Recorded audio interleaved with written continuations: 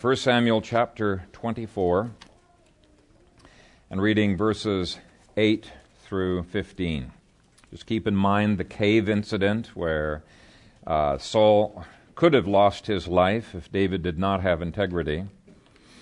David also arose afterward, went out of the cave, and called out to Saul, saying, "My lord, the king!" And when Saul looked behind him, David stooped with his face to the earth and bowed down.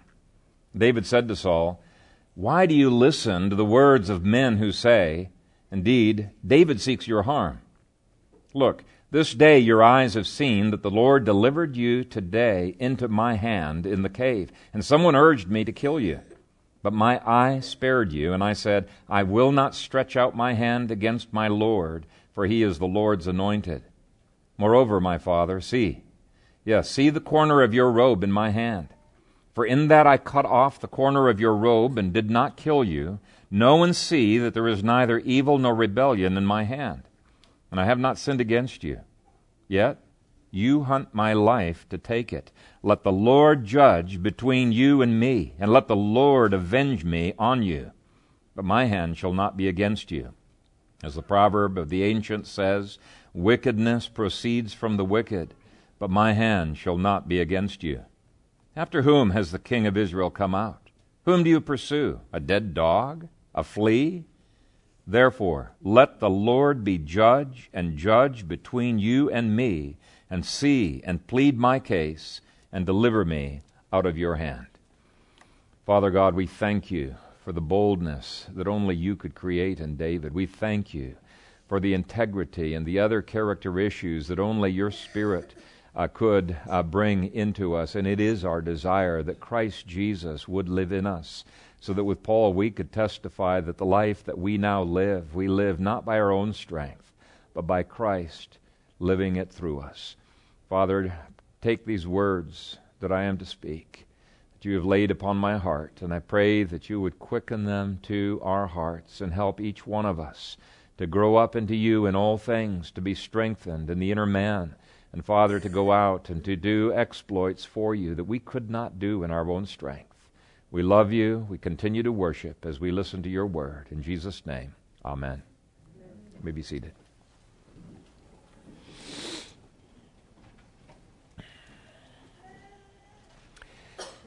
What is it that you pursue in life? That's the question that we're going to be looking at today. And I'm not talking about what things are you involved in, as Rodney alluded to. It's so easy for us to get busy, even religious things to be involved in. If you look at David and Saul, you might think that they were pursuing the same thing because they're involved in very similar things.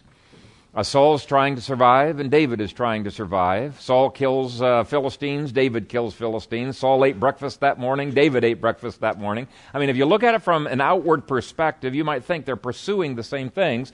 And even on the story that we just read here, you might think, okay, there's some incidental differences, maybe personality differences that are there, and not realize this is something that flows from within, the difference between Saul trying to kill a rival king, David refusing to kill a rival thing. But we're not looking at the outward actions today.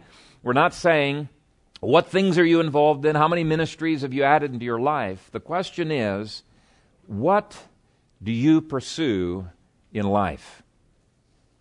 In the days that were leading up to this, and some of the Psalms that David was writing, it's very, very clear that David pursued God with all of his energies.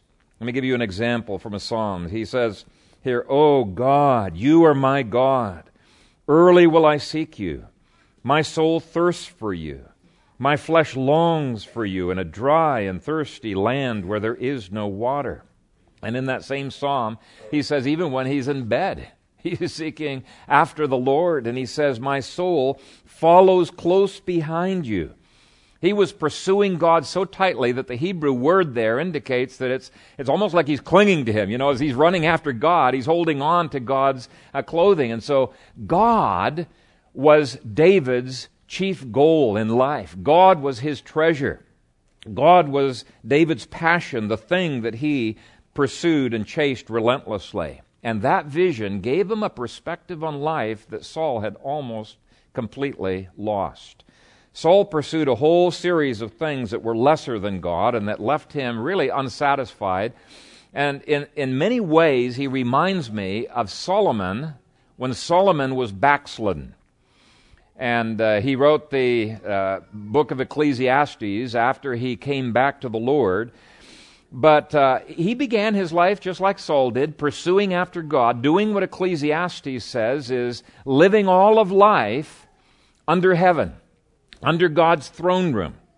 But over time, Solomon's vision began to shift from heaven to earth, and his treasure began to be shifted from heaven to earth until finally, just about everything that he engaged in was engaged in under the sun, and it all was vanity of vanities, he said. It was worthless, it was empty, it was meaningless. And I think if you look at those, the book of Ecclesiastes with those two phrases in mind, there's other keys of interpretation, but under heaven, that means under God's throne room, versus under the sun, a lot of it will come to life and make more sense.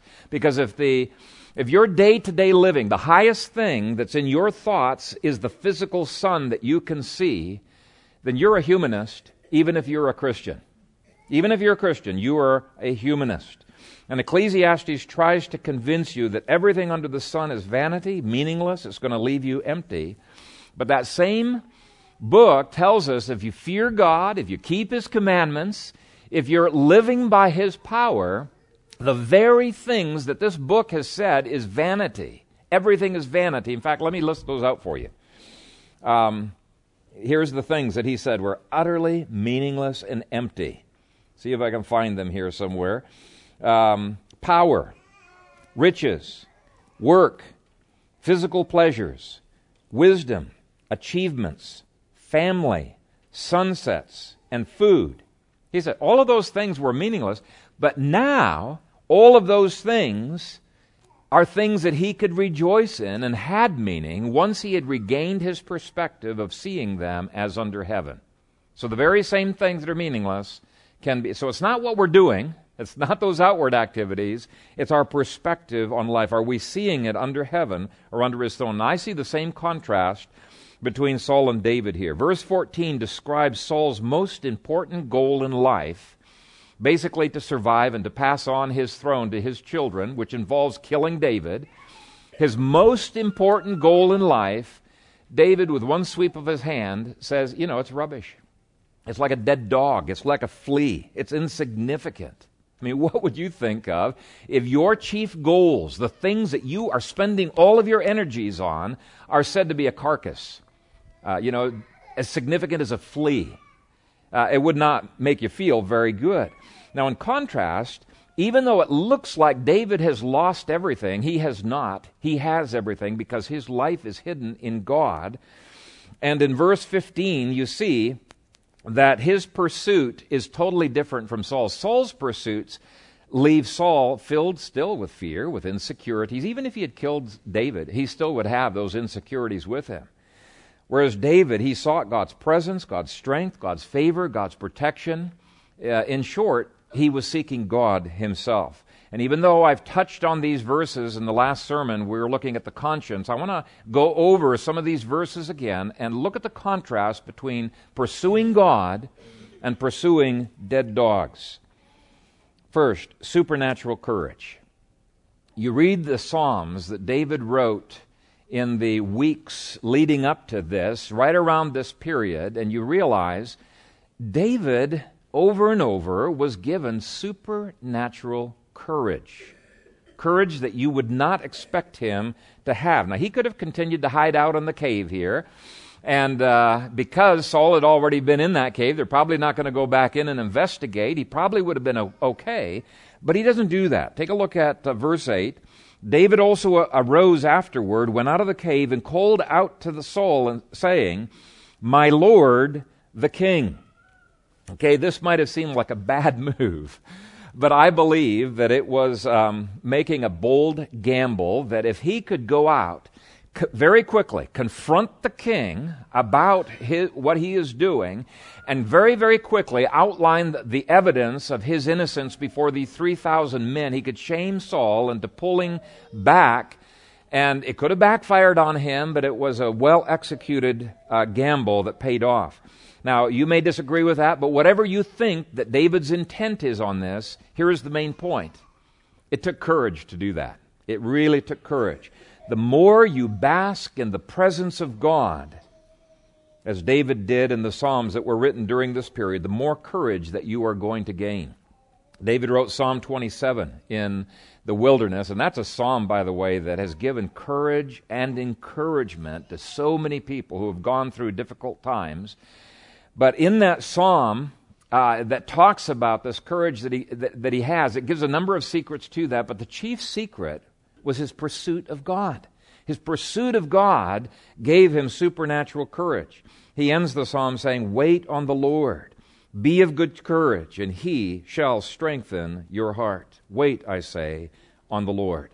So do you have anxieties or discouragements? I would just say keep pressing into God. These things that we're going through, I'm going to give you an apologetic, as it were, as to why you ought to pursue God, why it's worthwhile. Every one of these points we're going through are reasons why it's worthwhile. Okay, it's a one-point sermon. Pursue God, and I'm going to give you a whole bunch of reasons why you ought to do that. Okay, the second thing that letting go of the world and clinging to the Lord enabled David to do was to honor those who didn't deserve to be honored. Verse 8, saying, "My Lord the king." And when Saul looked behind him, David stooped with his face to the earth and bowed down. He is showing respect to a person who didn't deserve to be respected. God may be calling some of you to show respect to people that don't deserve it. And when you think about it, it just grates on you. Yeah, he didn't deserve that, or she didn't deserve that. And it may grate on you.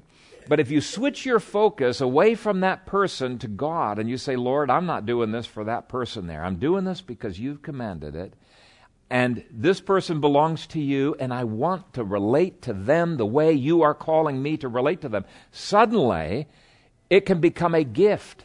And the greater the sacrifice, and the more grating it would be to do it for that person, now it becomes a greater gift of love that the Lord receives from your hand. So pursuing God helps us to change our perspective on the things that are not very pleasant to be engaged in.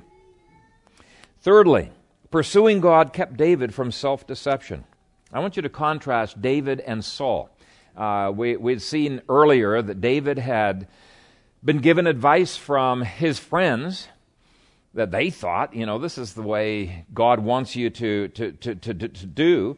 But he refused, as attractive as their advice was, because it would get rid of his problems and his pain very, very quickly. As attractive as it was, he ignored their advice because it was not biblical. Now take a look at verse 9 in contrast. David said to Saul, "Why do you listen to the words of men who say, 'Indeed, David seeks your harm'?" Why would Saul be willingly deceived by these men? So many times in the past, David had just shown himself to be loyal, that he did not have Saul's harm in his mind. Naivete and deception come because we have embraced a wrong reference point. It has nothing to do with IQ. I've known some people with pretty high IQ who do incredibly stupid things. And they do stupid things over and over again. So it doesn't have to do with IQ. Common sense is not the reference point to help us to be barred from self-deception. Scripture is. It's not psychology. It's not sociology. It's not any other point of human wisdom. It is Scripture that is the reference point. While other things may be true, only Scripture is truth.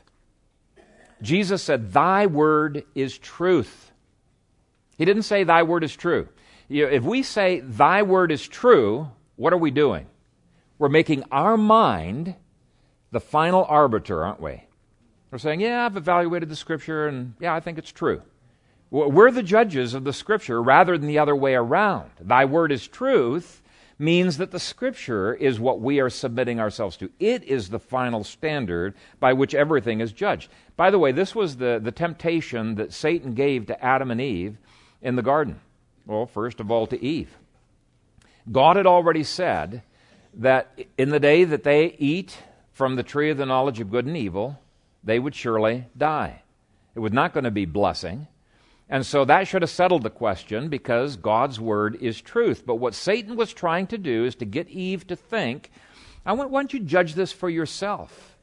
To see if God's word is true or not. To make her mind independently be reasoning and evaluating, testing the word of God. That's exactly what his temptation was. And in effect, he was saying, really, does it make sense that such a beautiful tree, such good-looking fruit, that looks just like some of the other fruit that's in this garden, is really going to be that dangerous? Her mind was the judge. And all deception in the 6,000 years since then has come because we have traded God as the ultimate reference point for something in creation. So if you want to avoid deception, you've got to be in the Word. You've got to be pursuing God in His Word. Verse 10 shows that pursuing God as your goal gives you God's perspective on tough situations. Look, this day your eyes have seen that the Lord delivered you today into my hand in the cave, and someone urged me to kill you. But my eye spared you, and I said, I will not stretch out my hand against my Lord, for he is the Lord's anointed. David had to make an instantaneous decision in that cave. He didn't have time to whip out his Bible and to start studying it and say, okay, what should I do in this situation? No, he had to make a very quick decision. And it was a tough decision. Just like Satan gave Eve all kinds of pragmatic reasons as to why eating that forbidden fruit was okay, David's advisors gave him their good reasons, pretty good sounding reasons as to why doing the forbidden thing would be a good thing for him to do. And just like Satan, they told David what they thought God wanted. Now, how do we know what God wants? You've probably all seen the bracelets that are in your bulletins there that have WWJD. What would Jesus do? And over the last 20 years or so that's been around, I have been absolutely astonished at the answers that Christians have given to various questions on the internet. As we've looked, they have a question that comes up and what would Jesus do? Well, I sort of think that Jesus would do such and such. They're evaluating it independently in their own heads, right? And that's what was going on here with these people. Some others might say, no, I think Jesus would be real nice. And these people are saying, no, I think Jesus would whack Saul. I think you need to go ahead and do it. But they were reasoning independently. Instead of WWJD, it needs to be WDSS. What does Scripture say, right? That's concrete. He's already told us what he thinks. We don't have to be guessing inside of our head. So when I'm talking about pursuing God, I'm not talking about pure mysticism unanchored from the Bible. I'm talking about WDSS. That's why I got a circle with a cross through it on that picture there. It's after the hard work of developing a biblical worldview, which I hope every one of you young people is working hard at, that you're going to begin to have the anchor points to make those instantaneous decisions when they come along. The fifth thing that this will do is to keep you from running ahead of the Lord. Now that makes sense, doesn't it? If you're pursuing the Lord, you're following Him, right? You're not running ahead of Him. And yet this is a temptation. In fact, verse 10 here that I just read shows the temptation to run ahead of the Lord's timing. His friends are urging him to kill Saul. I mean, that's the quick, easy way to get rid of your pain and of your suffering. And somebody might be advising you, here, the quick way to do it, get a divorce. Or the quick way to do it is whatever the question might be. But his friends were helping him to run ahead of the Lord. David developed patience. By the way, impatience is a killer of faith. Impatience, running ahead of the Lord, it is not trusting on God. David learned how to develop patience in this situation by waiting on the Lord every day of his life in devotions and in all of the other things. You read the Psalms. Well, I just finished reading from Psalm 27. He ends with this summary, wait on the Lord. And he says again, wait on the Lord. Okay, no impatience, but it's pursuing after God that enabled him to do that. Psalm 56. Which was written back in chapter 22, I believe it was. Psalm 56 connects this waiting on the Lord with his handling of soul. So instead of impatience, what we need to do is every day be so in tune with, Lord, I want to walk in what you are calling me to do. I don't want to run ahead of you. I want to be following you. I want to be pursuing you. Verse 11 gives us sixth benefit of pursuing God. Such pursuit of God kept David from falling into sin and gave him boldness to confront sin.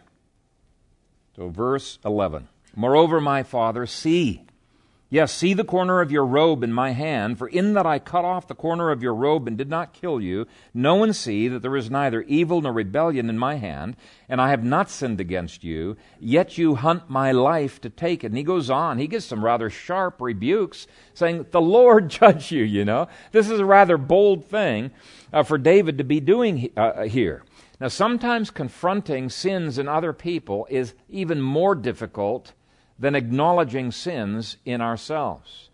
Confronting sin in a king is even more difficult, and confronting sin in a king who's after you, who's mad at you, boy, that seems almost suicidal. And yet David's pursuit of God enabled him to see life clearly enough where he could call sin, sin. Some of you fathers are timid about calling sin, sin in your children's lives, in your wife's life, or calling sin, sin in your own life. And yet God calls us to not live in the fear of man, but to live in the fear of God. How do we do that? How does the pursuit of God enable you to do this? I think Vance Havner said this very well in a book that he wrote on preachers and how preachers ought to act in life. He said, when you are accustomed to standing before God, kings don't matter much. Big potatoes are just small potatoes when you have been standing in the presence of the Most High. I remember when I was a kid, there was one bully. I was in the school for 1 year. It was a government school, and there was this bully and his gang that I was just scared to death of. I've been beat up enough times by this gang that every night I would find a different way home from school, hoping not to run into them. But I remember one time walking with my dad, and you know what? I happened to see that bully. I was not in the least bit nervous or afraid around that bully because my dad was with me. And in the same way, I've been in some pretty dangerous situations in other countries, but because I've had the sense of God's presence with me, He's given me a boldness. I just have not had fear of these dangerous things that I had been confronted with. The seventh benefit of pursuing God is that God becomes the most real thing in your life. When Peter was looking at the waves became the most real thing in his life. When Peter was looking at the Lord Jesus Christ became the most real thing in his life. You know, Elijah, when he was up on Mount Carmel, God was the most real thing to him. It wasn't the cloudless sky. You might think, oh boy, do I dare pray for rain? There's not a cloud in the sky. That was not the most real thing. The powerful King Ahab was not the most real thing in his life. The fact he was outnumbered with all of these priests of Baal was not the most real thing. God was, and it enabled him to do miracles on that day. But the very next day, his focus was so intensely on the hatred that Jezebel had for him that he ran. His fear killed his faith. Now, how did God minister to Elijah in a way that would enable Elijah to get past this? It's very interesting. You need to read it sometime. It's in 1 Kings chapter 19, and God sends him some sermon illustrations, so to speak. It says, a great and strong wind tore into the mountains and broke the rocks in pieces before the Lord, but the Lord was not in the wind. And after the wind, an earthquake. But the Lord was not in the earthquake. And after the earthquake, a fire. And after the fire, a still small voice. Now, which is more real? A hurricane or a still small voice? Well, if you've never learned to pursue after God, the hurricane's obviously going to be the most real thing in your life. When you have a hurricane doing odd things like this one did, tearing rocks apart — I've never seen a hurricane tear rocks apart, but this one did — then that's going to become the most real thing in your life. But it was not the most real thing. That was God's point. He wasn't in the wind. Next came the earthquake. That was not the most real thing. Next came the fire. And then last of all came that still small voice, and the Lord was in that. And when you've got the Lord quietly with you, even the biggest things of life begin to shrink. What God was showing Elijah was that Elijah had allowed himself, when he was looking at Jezebel, he was allowing the things that his physical vision was seeing as huge to become the most real thing in his life. And God was saying, look, you focus on me. It doesn't matter that I'm invisible, that I'm almost inaudible. I am the most real thing for you. And if you are focused on me, those other things do not matter. Okay, that's the lesson he was saying. Live by faith, Elijah. And he restored Elijah to living by faith. And that's what's going on in verse 12. Saul's soldiers probably were laughing at David. You know, David in effect is saying, you are in real danger, Saul. And they're thinking, what? We could kill him anytime we wanted to kill him. And yet that's exactly what David is saying. You are in serious danger, Saul. And he didn't care what other people thought about him. Take a look at verse 12. Let the Lord judge between you and me, and let the Lord avenge me on you. But my hand shall not be against you. When God is real to you, you don't have to take revenge. And you don't have to fix providence as if God is making mistakes in your life. No, if God is real to you, you are going to begin taking people to the courtroom of heaven. And if you're not continually taking people to the courtroom of heaven, God is not the most real thing in your life. If you're not praying, God's not the most important or real thing in your life. Pursuing God gave David integrity. Verse 13. As the proverb of the ancients says, wickedness proceeds from the wicked, but my hand shall not be against you. One version put it this way: one wrong begets another. But David will not do wrong simply because Saul did wrong. Pursuing God kept David from pragmatism, even though if he had assassinated Saul, I think a lot of people could have excused him. Self-defense. Not a big deal. He did the right thing even when other people were saying to do something different. Why? Because his goal was on pleasing God. Do you want to be known as a man or a woman of integrity? If you do, you've got to pursue God like David did in the Psalms. You can so easily lose your integrity when your passion is to pursue the things of this earth. If that's your passion, there's going to come up opportunities to lose your integrity just like that in order to fulfill your goal. Verse 14. After whom has the king of Israel come out? Whom do you pursue? A dead dog? A flea? David doesn't have to puff himself up. He's quite comfortable with seeing himself as nothing. In fact, when you are walking in the presence of God Almighty, you feel like falling on your face. You feel like nothing. So pursuing God gives you perspective in life. It gives you humility. And with that humility, the Lord raises us up.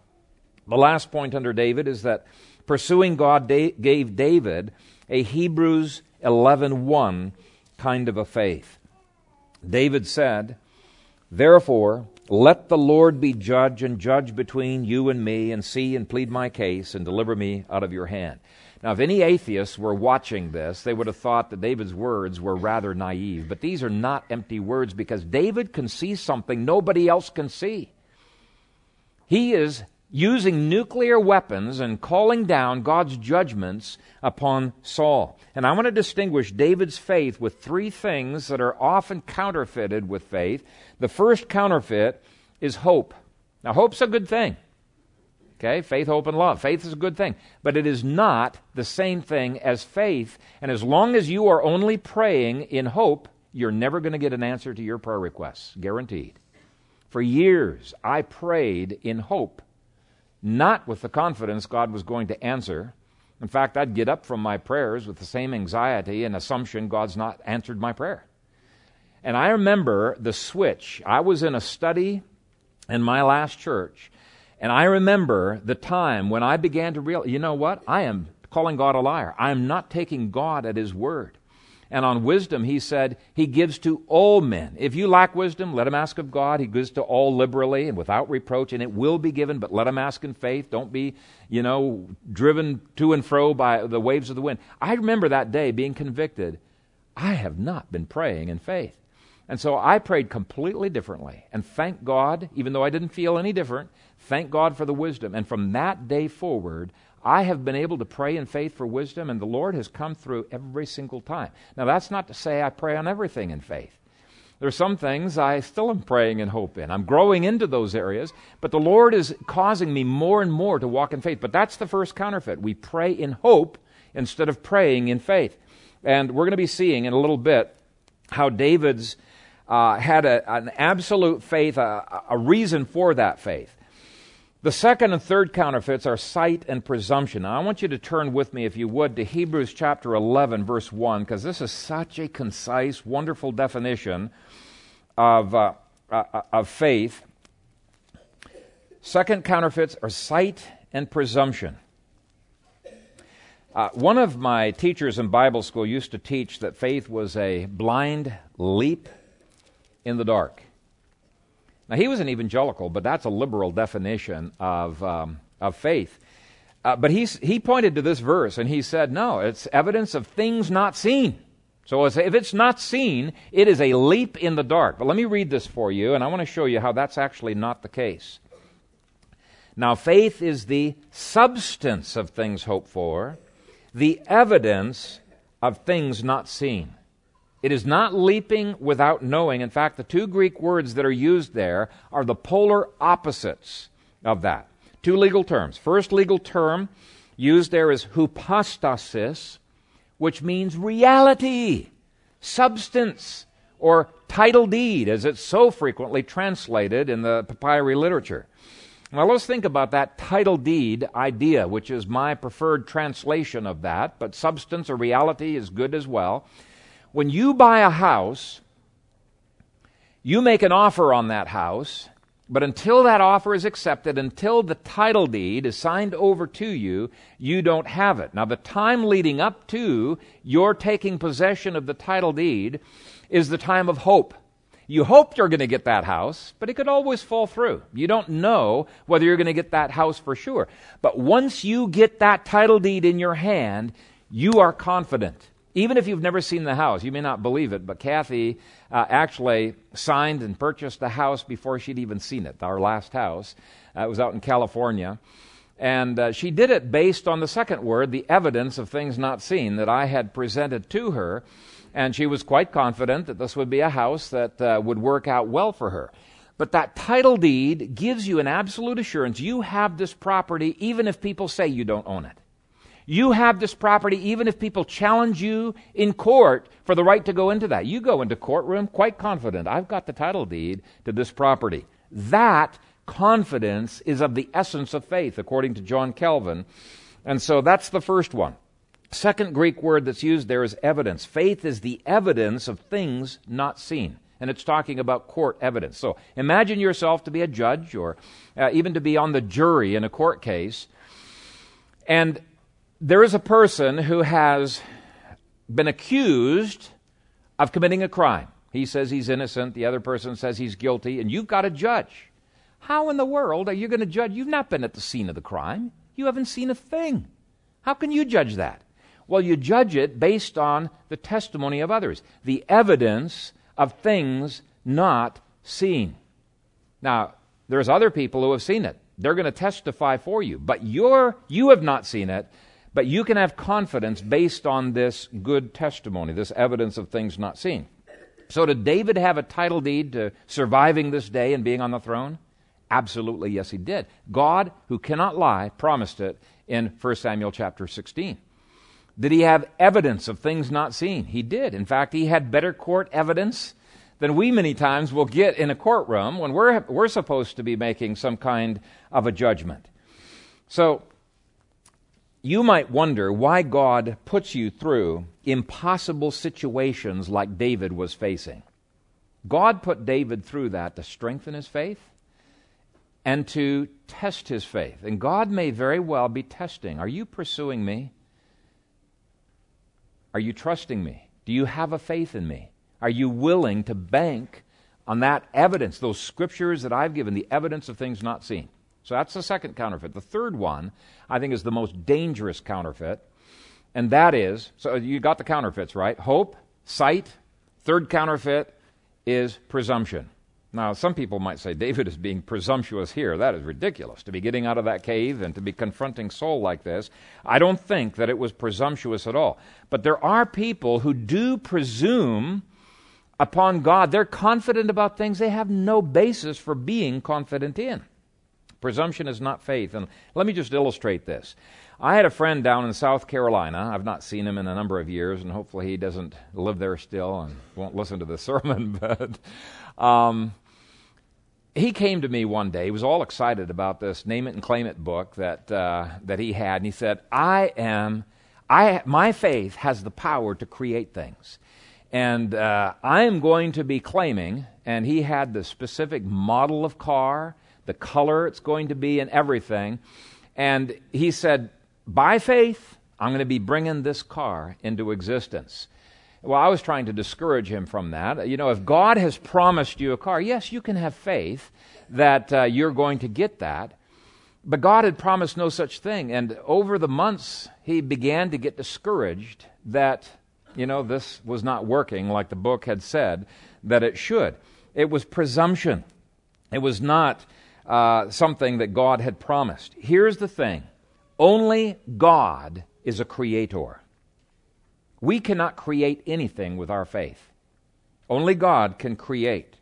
All our faith can do is to lay hold of things that He has decreed will happen. Everything that God has decreed is as good as done from the foundation of the world, and what our faith is doing is it's laying claim to that, bringing it into history, so to speak. I remember that verse that says that faith is the title deed of things hoped for, the evidence of things not seen. It's a plural participle. In the realm of the invisible, they're already in existence. They were determined before the foundation of the world. And this is why Ephesians 2, verse 10 says, we are His workmanship, created in Christ Jesus for good works, which God prepared beforehand. That's creation. He prepared beforehand that we should walk in them. Okay? Why can we have faith that we can overcome the besetting sins that we just have struggled with?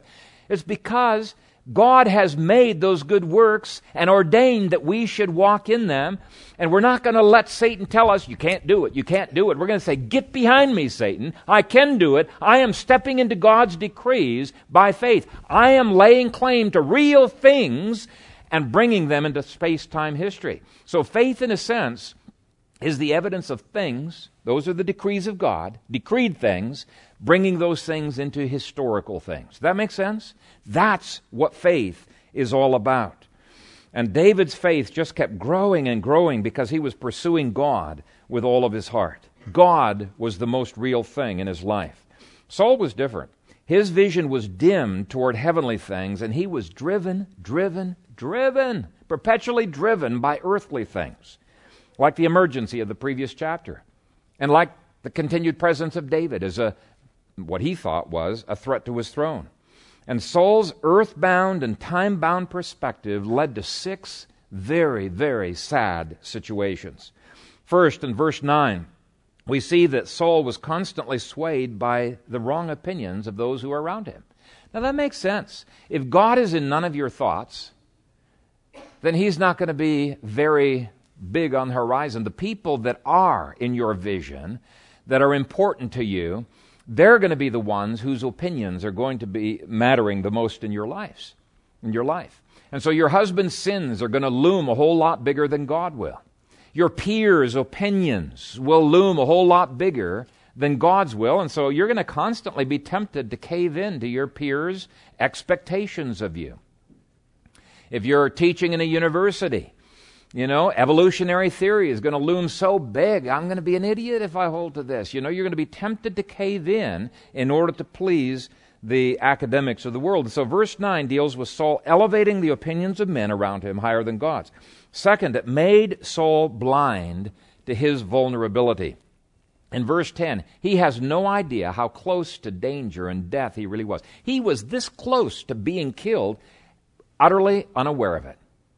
You know, Rodney, last week, he alluded to the spider, from Jonathan Edwards' sermon, the spider hanging over a flame by a thin little thread, utterly unaware of the danger that is out there. Because Saul was pursuing the things of this life, he becomes unaware of danger on the one hand, he becomes unaware of true security in the other. In verse 11, we see it skewed his judgment about what was most important in life. Saul was consumed with a passion to hand on his kingdom to his sons. That's why he was after David constantly. Fame, success, empire, riches, those things are worthless if you don't have God. They're worthless. In fact, in James Boyce's book, The Call to Discipleship, he gave a very interesting story. He tells about Donald Gray Barnhouse, a very famous Presbyterian preacher in early 1900s. But anyway, he was counseling a woman after the evening service outside the church on the sidewalk. And it was a pretty extended conversation because this woman, she said, I believe in Christ, I want to serve Christ, but I really want fame as well. I really want to succeed in Broadway.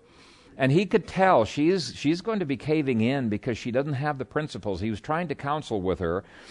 And at one point in the conversation, she revealed her heart by saying this, well, after I've made it in the theater, I'll follow Christ completely. Barnhouse took a key out of his pocket, and he used the key to make a little scratch on the mailbox that was in front of the church. And he said this, that is what God will let you do. God will let you scratch the surface of success. He will let you get close enough to the top to know what it is, but He will never let you have it because He will never let one of His children have anything rather than Himself. Years later, he met the girl again, and she confessed that that had exactly, indeed, been the situation with her life. She had dabbled in drama enough to be able to get her picture in a national magazine one time, but she had never really made it. And she told Barnhouse, I can't tell you how many times in my discouragement I have closed my eyes and seen you scratching on that postal box with your key.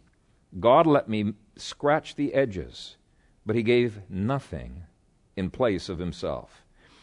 And brothers and sisters, your judgment is going to be skewed if you do not pursue Him. It is going to be skewed. Anything else in life is pursuing dead dogs, unless it's given to God. And Mark 10 says, look, if you give everything, you give your potential spouse, you give your children, you give everything to the Lord. Say, Lord, I'm forsaking them. I'm no longer going to hold on to them. Mark 10 says, God gives those same things back to you 100-fold. But if you're pursuing them instead of pursuing God, what does Mark 10 say? Those who are first are going to be made last. You're just not going to enjoy life. You will be made last. Verse 13 is a great proverb of wickedness inevitably coming from the wicked, and it takes God's grace to restrain sin and to produce righteousness. So if you're not pursuing after God, He's the only source of righteousness, automatically, not only do you not have righteousness, you're going to have wickedness coming up. It just makes sense.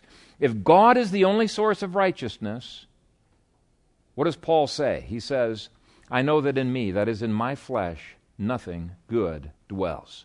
So if you're not pursuing God, where's the only other source of your actions? It's going to be the wickedness proceeds from the wicked. Now, we've already dealt with verse 14, but a failure to have God constantly in our vision inflates our goals beyond their true significance. See, David just wipes away Saul's goals as worthless.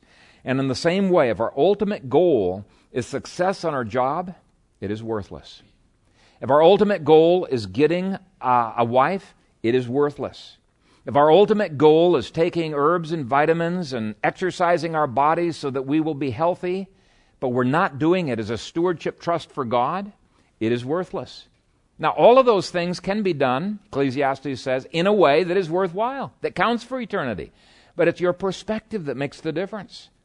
If our goals are not a part of our pursuit of God, they get inflated beyond their true significance.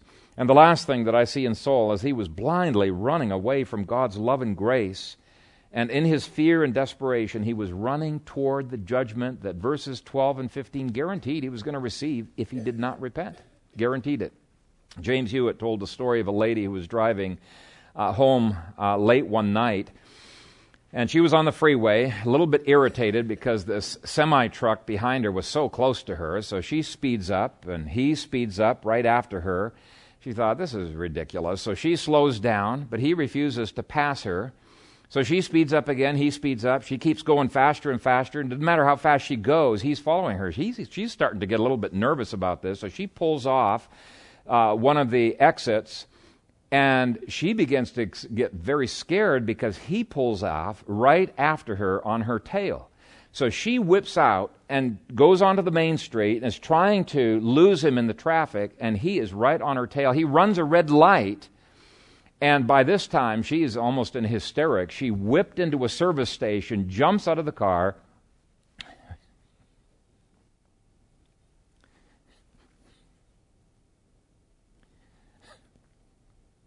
ran into the service station screaming for help. The truck pulls into the service station, and he jumps out of the cab, opens up the back door, grabs a man that was in there that he had seen hiding. Apparently, he had seen a rapist get into that car, and he was desperately trying to wave her over. She wasn't noticing that. All she could see is somebody's on her tail. She's running from the wrong person all this time. And this is what Saul had been doing for years. He was running away from what he perceived to be a threat. And what he's been pursuing is his security, his kingdom. I got to have something to hand on to my kids. And these people, all they can think about is taking away my kingdom from me. That's all he could think about. David, God, and all of these people he sees as the enemy. And he's running away ultimately from the semi-truck of God's grace. And in the process, what's happened is he has wildly been driving his metaphorical car. He's killed a number of priests of Nob. He's almost killed his son. He's doing desperately anything he can do to get God off of his tail. And you know what? If he had just stepped down from the throne in chapter 13, God would have honored him and said, come to me, Saul. I bless you from doing the right thing. If in chapter 18 he had done the same thing that Jonathan did and said, David, I want you to be on the throne, God would have honored him. But his vision was clouded because of fear, because of suspicion, because of all kinds of things that were going on in his life. Panic made Saul run from the wrong things and run from just running and pursuing the wrong things. And brothers and sisters, some of you have been running from the voice of God, speaking through the Scriptures, speaking through His people.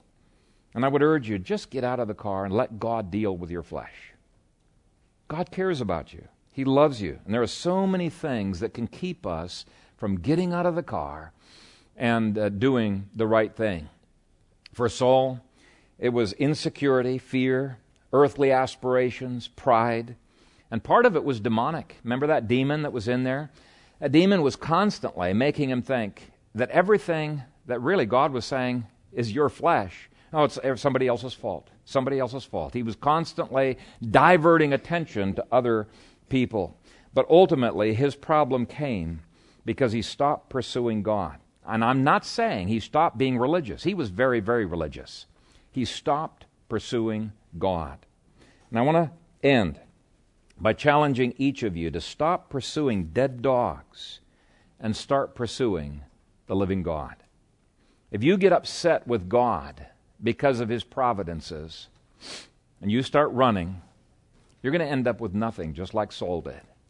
Your providences may be your spouse, maybe your children, maybe your finances. But let me repeat that. If you get upset with God because of those providences, you're going to end up with nothing, just like Saul did. But if you hold on to God as the most important and the most real thing of your life, like David did here, then even when times get tough, like they got tough for David, you will be able to respond with faith and joy as David did. Now, I'm not going to promise you that life is a rose garden or it's going to be a feather pillow. It is not. There's a lot of hard things in life, but I can promise you, if you will pursue God, you will be able to have that joy, indescribable and full of glory. You will be able to have the supernatural love of God. You will be able to see the miraculous taking place in your life. You will be able to see God's presence, His satisfaction and fulfillment. And this was the testimony of George Matheson. I don't know if you've heard of him. He's a very famous preacher and hymn writer in Scotland. But he had every reason to get bitter. Very early, he had sensed the call of God in his life into ministry, but he was going blind already at the age of 15, and so he redoubled his efforts to try to get through school before he went completely blind. Like David, he could have very easily said, Lord, how come you're calling me into the ministry and taking away the very tools that are necessary for ministry? But he redoubled his efforts. He really tried hard in school. He graduated from the University of Glasgow at age 19, enrolled immediately in seminary, but halfway through seminary, he completely lost his vision. It was a terrible blow, but his sisters came to the rescue. They helped him finish his studies. They read to him. They helped him write his papers, and that was a huge sacrifice on their part because they had to learn Greek and Hebrew and theology right along with him to help him get through this. So that was the first blow, the loss of his sight. The second blow was that his fiancée broke the engagement and said, I just cannot marry a blind man. And he felt terribly hurt over that. He never got over the hurt. He never did get married again after that, but he did become a very famous, very well-loved preacher in Scotland. Now, at some point during his pastoral ministry, his sister came to him excitedly telling her about her recent engagement. And that just opened up the wound again in his life, and he's tempted to feel sorry for himself, that he can't get married. But he resisted that, and he said, no, I, by faith, receive God's love. And God's supernatural love came into his life, and he penned these words that I think you'll recognize. I'm just going to read the first verse of the hymn. But it said, O love that will not let me go, I rest my weary soul in thee. I give thee back the life I owe, that in thine ocean depths its flow may richer, fuller be. There are a lot of things in life that'll let you down. You could lose your spouse, you could lose your kids, you could lose your finances, your house. There's all kinds of things that can let you down. But when you pursue God, you can be assured God will never let you down. You will be held in His matchless love. Let me read you Paul's life goal in Philippians 3. And if you can make Paul's life goal, which was also David's life goal, your own, this will be true of you. Philippians 3. But what things were gained to me, these I have counted loss for Christ. He has said, all of those things is pursuing dead dogs. I'm giving it up. He goes on, yet, indeed, I also count all things loss for the excellence of the knowledge of Christ Jesus my Lord, for whom I have suffered the loss of all things and count them as rubbish, that I may gain Christ. He is saying everything in life is like a dead dog, a flea, like rubbish, or one translation like dung, in comparison to gaining Christ. In verse 10 he says that his one pursuit in life was this, that I may know Him and the power of His resurrection and the fellowship of His sufferings, being conformed to His death. Now in verse 12 he admits, I sometimes vacillate between living like Saul and living like David. Sometimes I am pursuing the things of this world, but every time he catches himself, immediately he repents, he gets up, and he pursues after Christ again.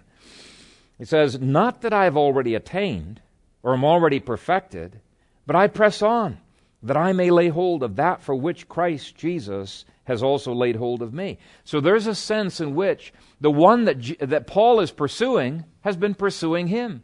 The one that Paul lays hold of, clings to, has been clinging to him.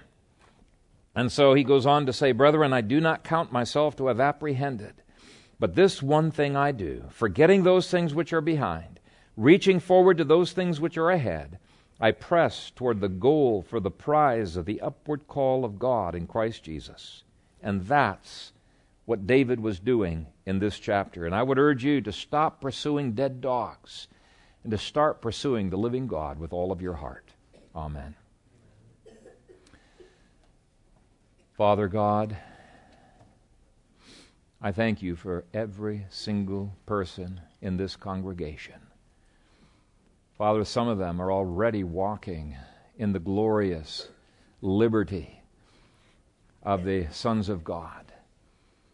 Some of them are already on a daily basis experiencing your joy, indescribable and full of glory. But Father, there are others who are walking in a cloud and long to have that for themselves.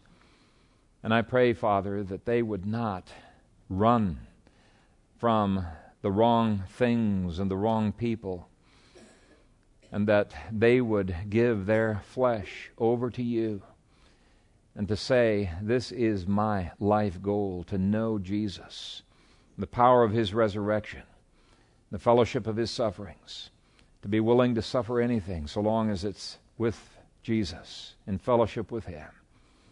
Father, help this, your congregation, from the youngest to the oldest, to find the significance of life, to step out of vanity all is vanity, and into, Father, the glory, the joy of walking from faith to faith, from strength to strength, from glory to glory by your Holy Spirit. Father, make this a reality for each one. In Jesus' name we pray. Amen.